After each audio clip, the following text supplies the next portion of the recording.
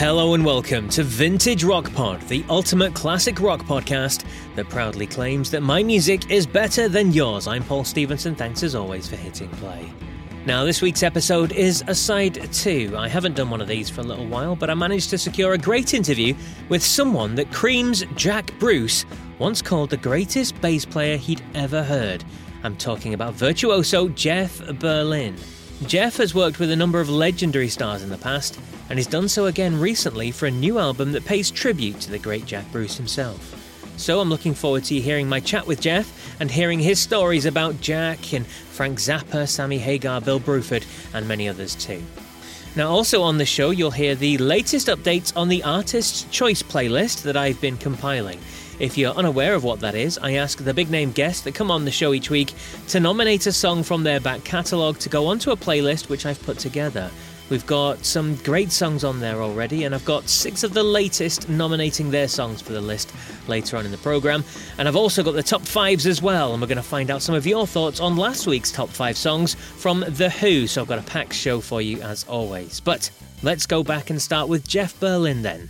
As I said, he's a virtuoso bass player, one of the most innovative electric bassists of the last 40 years. He's worked across the jazz and rock fields and was part of legendary drummer Bill Bruford's self-titled band Bruford for a number of years. Bill Bruford, of course, was a founder member of Yes and played with King Crimson, Genesis, UK and many other acts as well. Now, Jeff has released a brand new album in tribute to another legendary bass player, Jack Bruce, most notably remembered for his work in Cream alongside Eric Clapton and Ginger Baker, of course. Now, Jeff and Jack became friends, and so with Jeff's passing, he wanted to record his songs in remembrance of how Jack helped him to find his own musical path.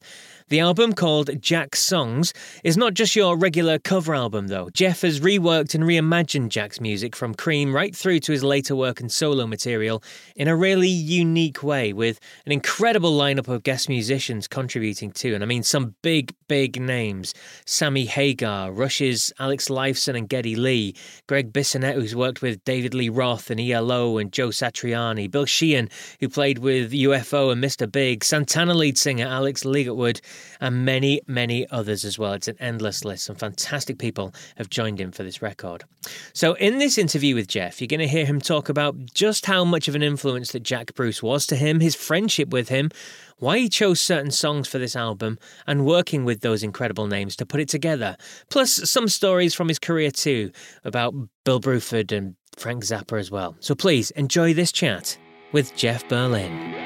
Before we talk about the album then, Jeff, I want to talk about your friendship with Jack. I mean, he was a personal friend of yours, and Jack famously once said you were the best bass player he'd ever heard. Now, that's some compliment, isn't it? Beyond belief. I became the bass player that I became because of Jack Bruce. When I was 14, I loved Disraeli Gears, but Wheels of Fire, especially Crossroads and Spoonful, truly changed me. I mean, I never heard a bass player play like that. So when the person that put you on your road, so to speak, the singular voice on an instrument that you wanted to emulate to some degree, made a comment like that to me, it left me aghast because I never expected such a thought. So from him. Absolutely. And you said you were quite young when you heard that. I mean, what was it like the first time you listened to that music then? I mean, did it strike you? Did it grab you instantly?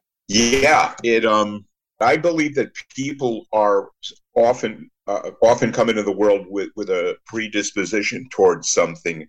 An author like Ernest Hemingway comes to mind. He had to write, or an athlete like Muhammad Ali comes to mind.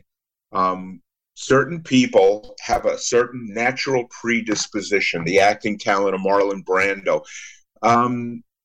I am not in their league. I'll never say I'm in their league, but I am of their ilk. I came into life with a musical propensity. I always wanted to play, and I always wanted to learn how to play better. So when I heard Jack Bruce playing in Cream and the live records, I was instantly connected to something that I believe was my natural predisposition, which was to take a bass and do something interesting, different with it, but do it for me, not for people. I always felt that the greatest players played for themselves, but always were conscious that there is an audience out there and wanted to invite them in. Nobody plays in a bubble. I'm here, I'm not paying attention. We all know, we're conscious beings. We all know that there's people out there that came to hear us ply our art. And so in that thing, Jack, I'm certain of it. I'm certain. Ginger too, Eric at the time, did their thing for themselves, only for themselves, but so organically brilliant was their thing that it impacted with everybody that heard them, and I was no different. So yeah, when I first heard Jack, I was a changed guy. I was 14. I never was the same. Incredible stuff. And then if we just talk about your friendship as well, I mean, when did you get to meet him, and what was that like, meeting your idol, and how did the friendship blossom from there? Well, I came to London in the 70s and knew John Heisman, the great drummer, one of the greatest that England produced in my view. And I knew he played with Jack, so I said, listen, if he's in town, could you introduce us? And John did exactly that. He invited Jack to come down. Jack was very forthcoming and very nice. Funny guy, I got to say. Everyone that knew him, I'm sure, would report that. The only experience that I can recall, I've met a lot of name people over the years. Mm-hmm. Oh, hi, nice to meet you, Oscar winner. I love your movies. Hello there, Louis Pasteur, doctor, whatever. I met marvelous people achieving great things in their careers. But when I met Jack, I was a tremble because he singularly put me on my path. The impact of that was too great for words. So when I met him, I had to control myself and, not leap over a table, tackle him to the floor and ask him what he was thinking about when he played the bass line on I'm So Glad. I'm being funny here, but yeah, he truly shook me up, and he always did. You want to hear a funny story about him? Absolutely, yeah. I was playing at the Music Mess in Frankfurt one year, and Jack walked in and put himself in the front seat and drilled me with his eyes because he knew how nervous I got around him. So I'm playing and making mistakes because it's Jack, and every time I made a mistake, Jack would go, he made faces and laughed at me and provoked me to just, he's the only guy that ever did that. It's a funny, odd, peculiar effect he had on me. But he was a fun man, funny guy, fun guy to be around. I played guitar for him once in a show at MI once. And also, I think we did a gig. Bruce Gary, and I played guitar because I learned his music. Wow. And I could pick up a guitar. And that's something that comes from long practice, and I never played a guitar, but I could play the guitar because the music wasn't demanding to where I couldn't figure out the chords. So I was actually Jack Bruce guitarist for a gig or two. Wow. Fantastic stuff. And so that brings us nicely to your new album, Jack Songs. I mean, it's not just a cover album. It's your interpretations, it's your stylings of his music as well, isn't it? So let's start with how you came to choosing the songs on the record, how you came to putting the tracks together, because they're not just straight songs as well, some of them, are they?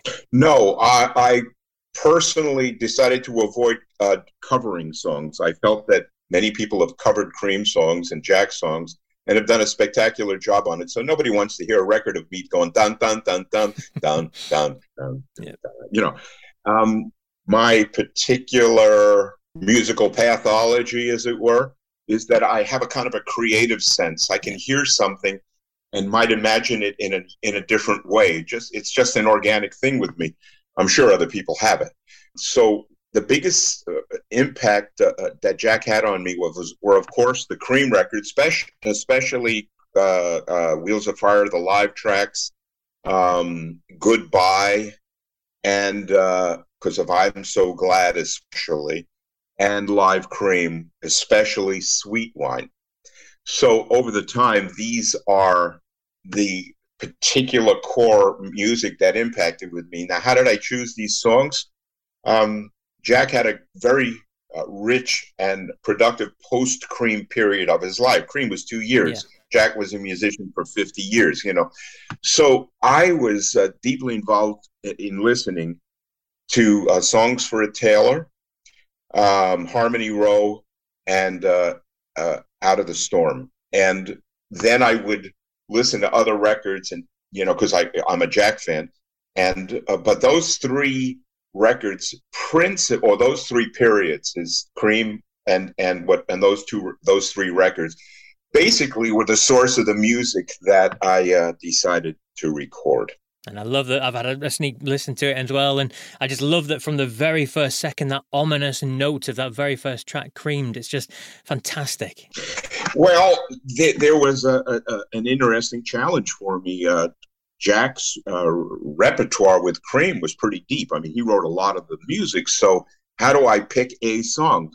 My idea was to pick most of the songs and make them into a kind of a melange where I play. If you remember, like the beginning, I'm trying to think. I think it's the beginning of "I Feel Free," and then I went into the bass line of "Sunshine" while Ron Hemby, our singer, was singing the melody to "Politician." Then we went into "White Room," and then went into it was a continuous arranging journey. So anybody into Cream, anybody into Jack will be listening to something that I know they'll never have heard before. Yes. And that's what made, if I may, I mean, I'm on a touchy area when one touts their own art. There's nothing like it. And it's rocking. It's rocking as hard as Metallica, and then proceeds to evolve as the other songs continue. But I wanted to make something that no Cream and no Jack Bruce fan ever heard, so that they could hear it fresh and new, with new ears, and remember the old music with love. But I mean, that's sort of how I went about it. And you absolutely nailed that. And some of the other names as well. I mean, how did you go about recruiting these incredible players to join you on this record? And we're talking about the likes of Sammy Hagar and Alex Lifeson and Geddy Lee and Greg Bissonette and Bumblefoot and Tony Levin from King Crimson. I mean, the names just go on and on and on. I mean, how did you go about recruiting these people for this record, first of all? Well, all of us in music, we all know each other. So there's a camaraderie, a friendship, a fan base. I'm a fan of the names you mentioned. And also, in a fortunate sense, we're all sort of around the same age. So we all were raised with our love and appreciation of the Cream repertoire and Jack's subsequent repertoire when we were kids. I mean, Sammy's older than I am. I think he's in his 70s. I'm still in late 60s. Geddy and Alex and I are the same age. And we were raised with the exact same music that we listened to. That affected us as well. So it was easy to contact my friends, my colleagues, people I didn't know and admired, and say, look, I'm doing this record. We're representing my great hero, surely your great hero, Jack Bruce. Would you play? And most people said yes right away. I went to some other guys, and I think they're right that they have to stick by their credo. They said, well, I'm busy doing my thing. But I always had the idea that when a musician is of a superstar status, but musical in their capacity, and have achieved so much, that the only thing left to do that might be interesting is being a sideman on an interesting project. That's how I see it. So I went to a few guys who, polite, I gotta say no, but it seemed kind of a shame, since the record is musically, because this is where I walk that delicate line again. I won't produce a bad record. It won't happen. It's sort of the thing that I would say anybody that achieves a certain area of expertise, you're never going to slip back into some sort of mediocrity. It just isn't going to happen. You're never going to become a poor podcast host. Can't happen. You've already experienced things to where it's just never going to happen. So in that, my musical expectancy for me has to be like way up there. I'm surprised that other great musicians might not have wanted to share in it. But I also found a great group of people that did, and they made the record as far as I'm concerned. And I understand this modern world of everybody working remotely. Did you get to go into the studio with any of these guys, or was it literally them recording certain bits remotely or anything like that? It was the modern world of remote recording. It's an interesting point you raised, because how do you take 40, 50 musicians and assemble them so that you can come up with an organic sounding record? Yep. That was the challenge. It was really mostly in the hands of John McCracken, who is the producer of it. And quite honest, I mean, I might suggest we do this, we do that. But this record is singularly a production success of John McCracken's, in that he managed to sew at my behest, but he sewed all of these elements to where it cohesed. It flowed into a seamless song, and each song turned out, if I may again, so remarkable that each song is an epic. It's epic 1, epic 2, epic 3, epic 8, epic 9, epic 10. And I gotta say, I knew it would be good. I had my confidence, but I didn't know it would turn out this way. I'm beyond words. This is an eternal album, and it gives me a great platform for my future work. Getting guys like Sammy, I ought to add. Sammy Hagar, I met him once on a gig back in 1977 for 3 minutes, 4 minutes, 5 minutes. Hi, I'm Jeff. He wasn't even in Van Halen yet. I'm Jeff. I saw you sing. I thought, and always thought, he was a brilliant singer in his genre. The guy could sing pitch. That kills me. There was little, I would say, melisma. Whoa, whoa, whoa, whoa. Sammy might enter into the aspect of rock in that power sense, that screaming sense, but he always sang a melody, or he was always core in his singing. That's why I invited him to sing on L'Angelo Misterioso. I had to have a guy like Sammy. And can you believe the great luck and the generosity of having this guy? Fantastic stuff. And you talk about these names, these legendary characters that you've had involved. I mean, did any of the stuff that they came up with, did anything surprise you? I know it's difficult to surprise somebody like you, and it's hard to be surprised by legends, and you know their back catalogue, and you know the virtuoso and what they've produced in the past. But the things that they came up with for your record, were you surprised by any of that? Not surprised, but expected. I was so confident that there was no way that these guys were going to submit something untowardly, poor playing. Yeah. So my sense of harmony is pretty extensive. I'm not the genius that a Jacob Collier is, who blows me away every time the guy gets near a keyboard. But that guy is DNA fueled brilliance. And the reason I'm mentioning this is because it's hard to be amazed anymore by what I hear in contemporary music. Rather, I'm appreciative of it. Eric Johnson did, and Ron Bumblefoot Thal both did, and Scott Henderson did, and Alex did. Brilliant. And Bill Frisell did. I'm hoping I'm not forgetting anybody. Brilliant contributions in the manner that they can do. I wasn't sort of like surprised. I knew they would be great, if that makes sense. Yeah. Absolutely. You'd be forgiven for forgetting if you missed anybody off that list, because there is an incredible list of recording artists involved. I did. Johnny Hyland. Johnny Hyland played on Train Time. And the guy tore it up. He might be the greatest virtuoso on the record. And I believe Mark King's involved as well. I used to call him the thumb of the 80s. He's fantastic with Level 42. I was joking. I didn't tell him this, but I always wanted to do a song and write it and dedicate it to him and call it Something.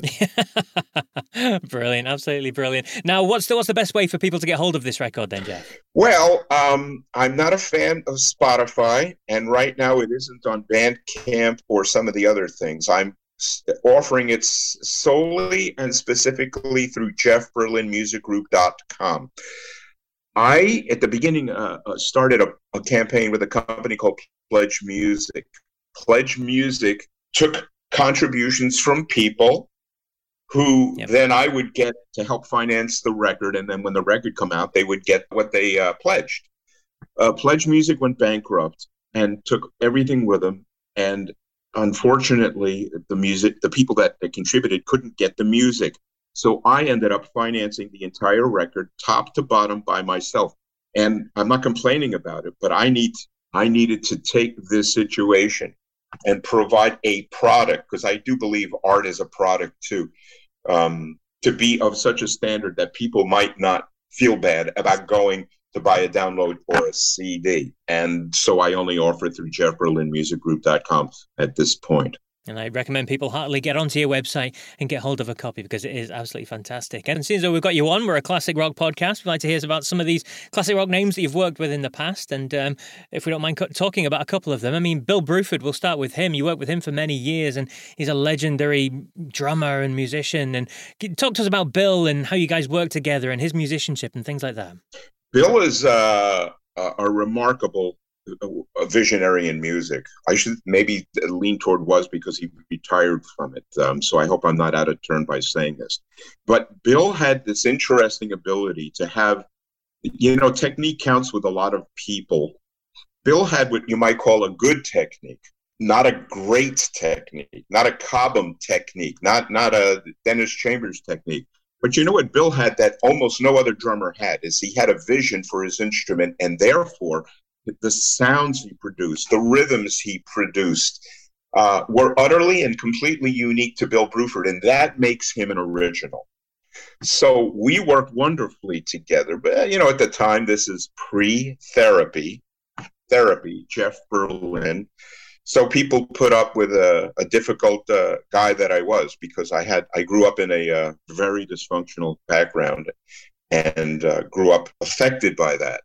So people tolerated whatever nonsense was a part of my being because I could play. But part of the playing that I eventually changed is at the time I played in order to be ferocious at it so that everybody would love me.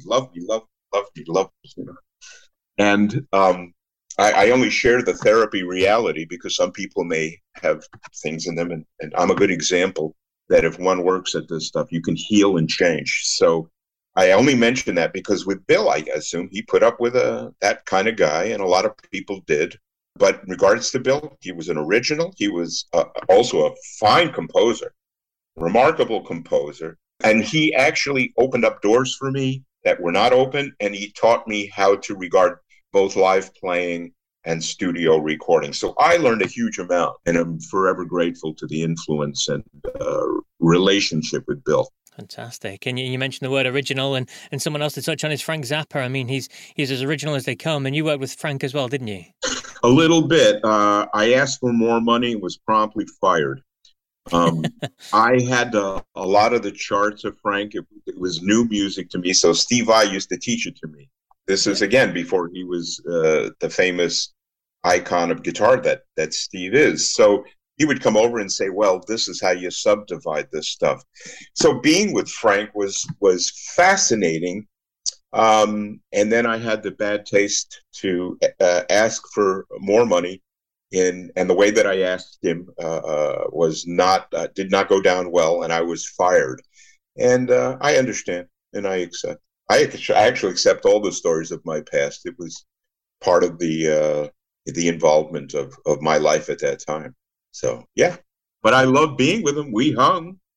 We played. It was fun. It was a great guy. And what was it like to play with Frank then? Because obviously he was so different, wasn't he? He was so different. It wasn't my style, but I was a sideman. So I used to look at gigs as learning opportunities. I don't anymore. I mean, if I learn something, I think it's great, but that's not my philosophy for an interest. And for that reason, I'm very dedicated to just rock in its own simple and presented fashion, some of which you can hear in the bass lines on Jack. So I learned with Frank quickly and greatly, but my focus was music in the performance of it. And I found out by being around Frank that I really wasn't into that kind of subdivided 7 against whatever and 11 phrases and the breaking up and music. It's utterly original and utterly special to Frank Zappa, but I confess that it didn't please my musical heart. That's fair enough. Well, it's been an absolute pleasure chatting with you, Jeff. And again, I recommend everyone to get onto your website and look up Jack Songs. It is a fantastic record with some brilliant songs, brilliant interpretations of the great man's work. Well, I'm talking to a Scottish podcaster right in the heartland of Jack Bruce country.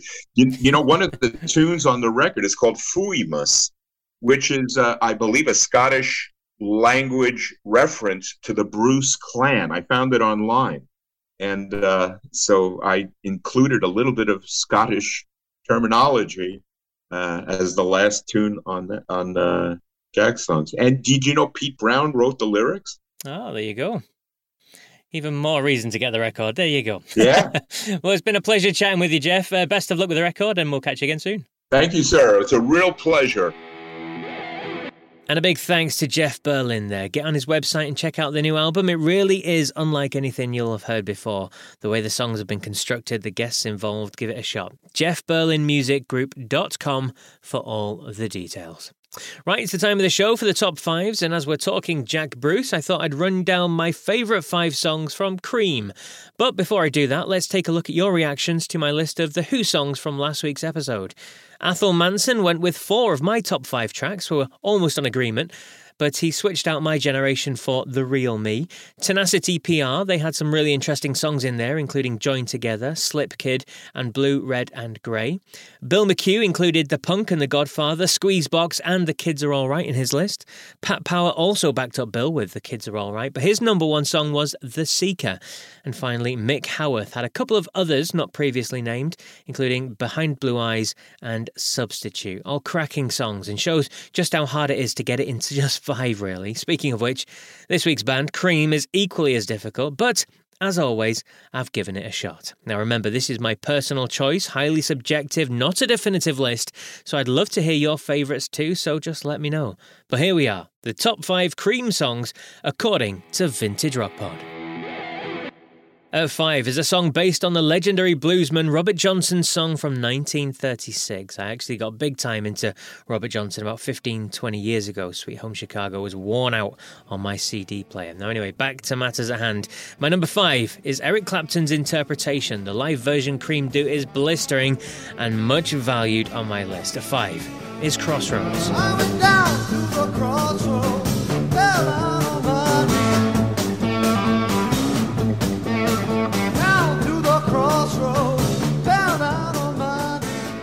At 4 is a great mix of blues rock and psychedelia, a non-album track which peaked at number 11 in the UK charts back in 1966. At number 4 is I Feel Free. Feel when I dance with you.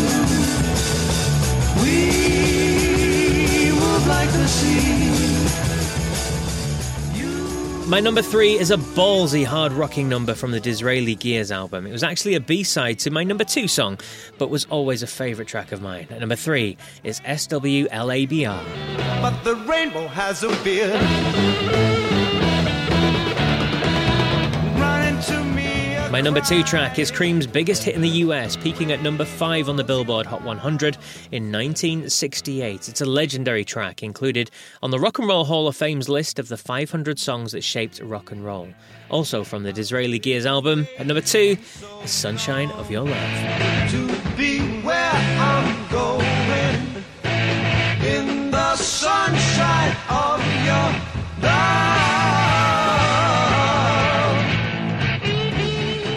And my number 1 is from the album Wheels of Fire, another big hit in the US, peaking at number 6. Its irresistible rolling rhythm always grabs me, and Clapton liked it enough to open his Live Aid set with this song too. My personal favourite Cream song and number 1 on my list is White Room. In a white room with black curtains near the station.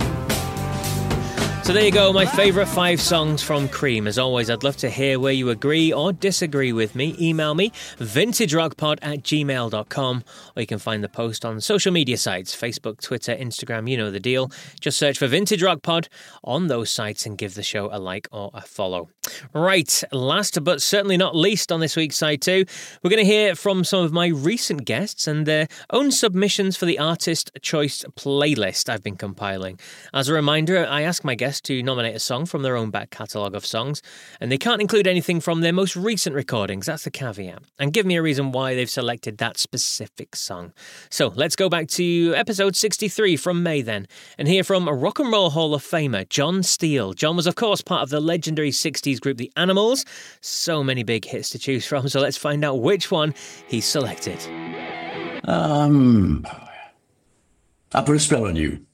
We nicked that off Screamer Jay Hawkins and did a good version of it, and it sort of became a kind of underground hit. It was never a chart record. It was never a single or anything like that. But it's got a real clunky sort of feel to it, a sort of unusual arrangement. I like that. I'm gonna take you right now. Hell on you. Because you're mine. Wow.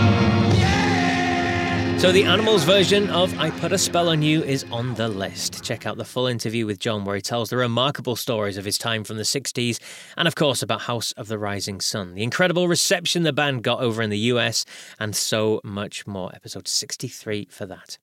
Next up, we're going to hear from Rory Gallagher's longtime bass player Jerry McAvoy. Jerry played bass on every single one of Rory's studio albums. So let's see what song Jerry's picked. Laundromat from the Rory's first album, the solo album. Because of the bass mistake, you can listen to it.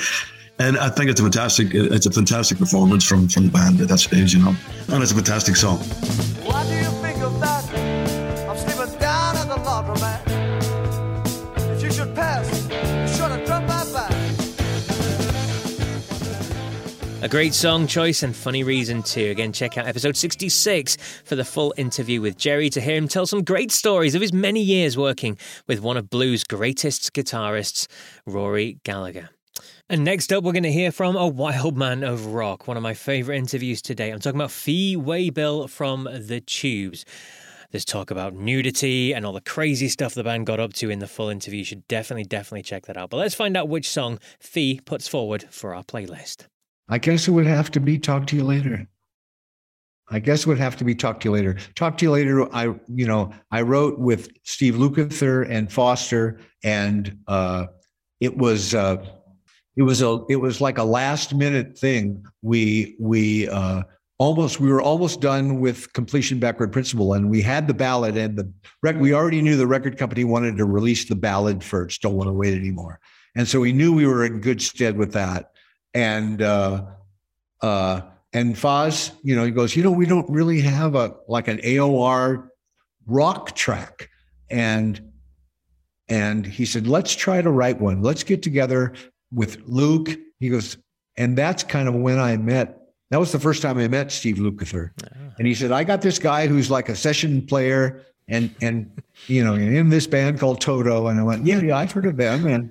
And so we met at the studio early one morning, and we pumped out Talk to You Later in like an hour. I mean, Luke is incredible. He started the lick. First thing he did, sat down and went, da, da, da, da, da, da, da.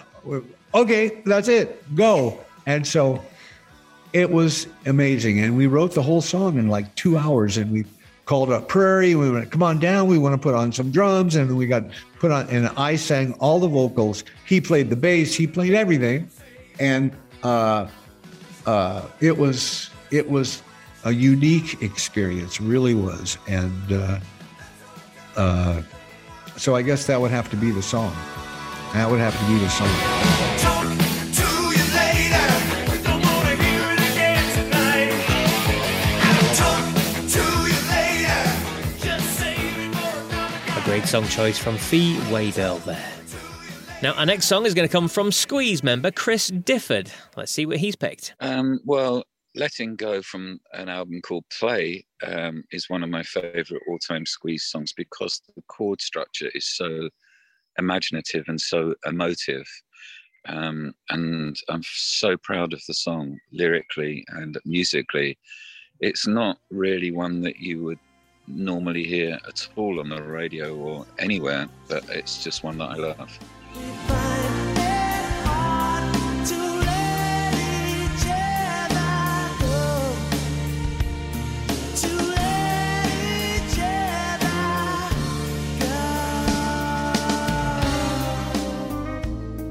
Always nice when they go for something that's not an obvious track. When you think of Squeeze and all their hits, Up the Junction, Cool for Cats, Pulling Muscle from a Shell, many others as well, he had plenty to choose from. And you can hear the full interview with Chris on episode 68. Couple more left to hear from, and we're going to get next another Rock and Roll Hall of Famer. In fact, we'll go with that one from Buffalo Springfield, where he played alongside Stephen Stills and Neil Young. I'm talking about Richie Furay. He was a guest on episode 65, so let's see what's his choice. Well, if I have to chart, a song that probably people were familiar with, it would probably be Poco's "A Good Feeling to Know." And it was just a real special song for Poco. We at one time had thought that was going to be the song that was going to launch us into another area of going out and playing music and all. But it didn't happen, but it still became a fan favorite. That I think anyone and everyone that's associated with Poco, certainly knows that song. And so that's why I would put that one out there. And it's a good feeling to know. It's a good feeling to know. Richie Furay there, going with one from his Poco days, with A Good Feeling to Know. And last but not least for this week's show, we're going to hear from UK AOR favourites FM and the drummer Pete Jupp. I caught up with him on episode 64, and this is what he chose. I'm going to go into Since Our Comeback. I'm not going to go right back. Mm-hmm. And I'm going to say off of Metropolis, Unbreakable. Unbreakable. And why have you chosen that one then? Because my mate Adrian likes it. and he'll appreciate it. He's always, why don't you play that song? Why don't you play that song? It's brilliant, So I'll do it for him, my mate Adrian. I love it. I've had Rock and Roll Hall of Famers, Grammy Award winners, all these sorts of people on giving me these elaborate tales why they've picked a song, and you've gone for one that Adrian likes. Yeah, there you go. I speak the truth. That's as good a reason as any. I do like the song as well. So there we go. Brilliant. It was it's off the comeback album, should we call it?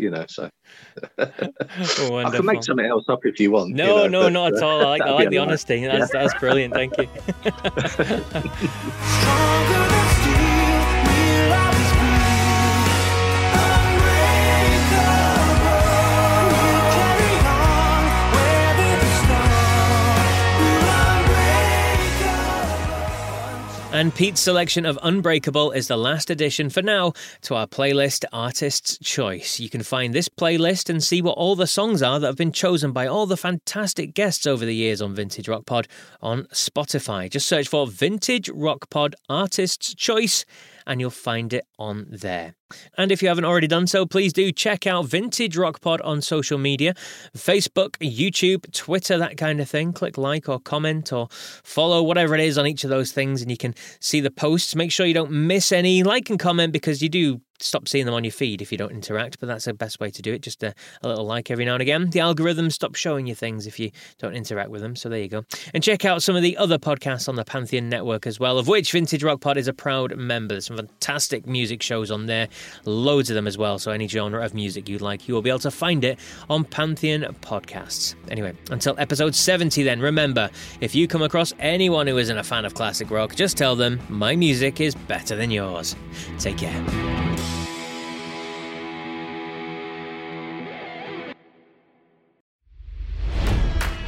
It's NFL draft season, and that means it's time to start thinking about fantasy football. FantasyPoints.com features industry-leading experts and prognosticators using proprietary hand-charted data to help you score more fantasy points. FantasyPoints.com is the place to go for whatever kind of fantasy football you play. Whether you play fantasy football, daily fantasy sports, or do a little bit of everything, Fantasy Points has the meticulously researched content to guide you to victory.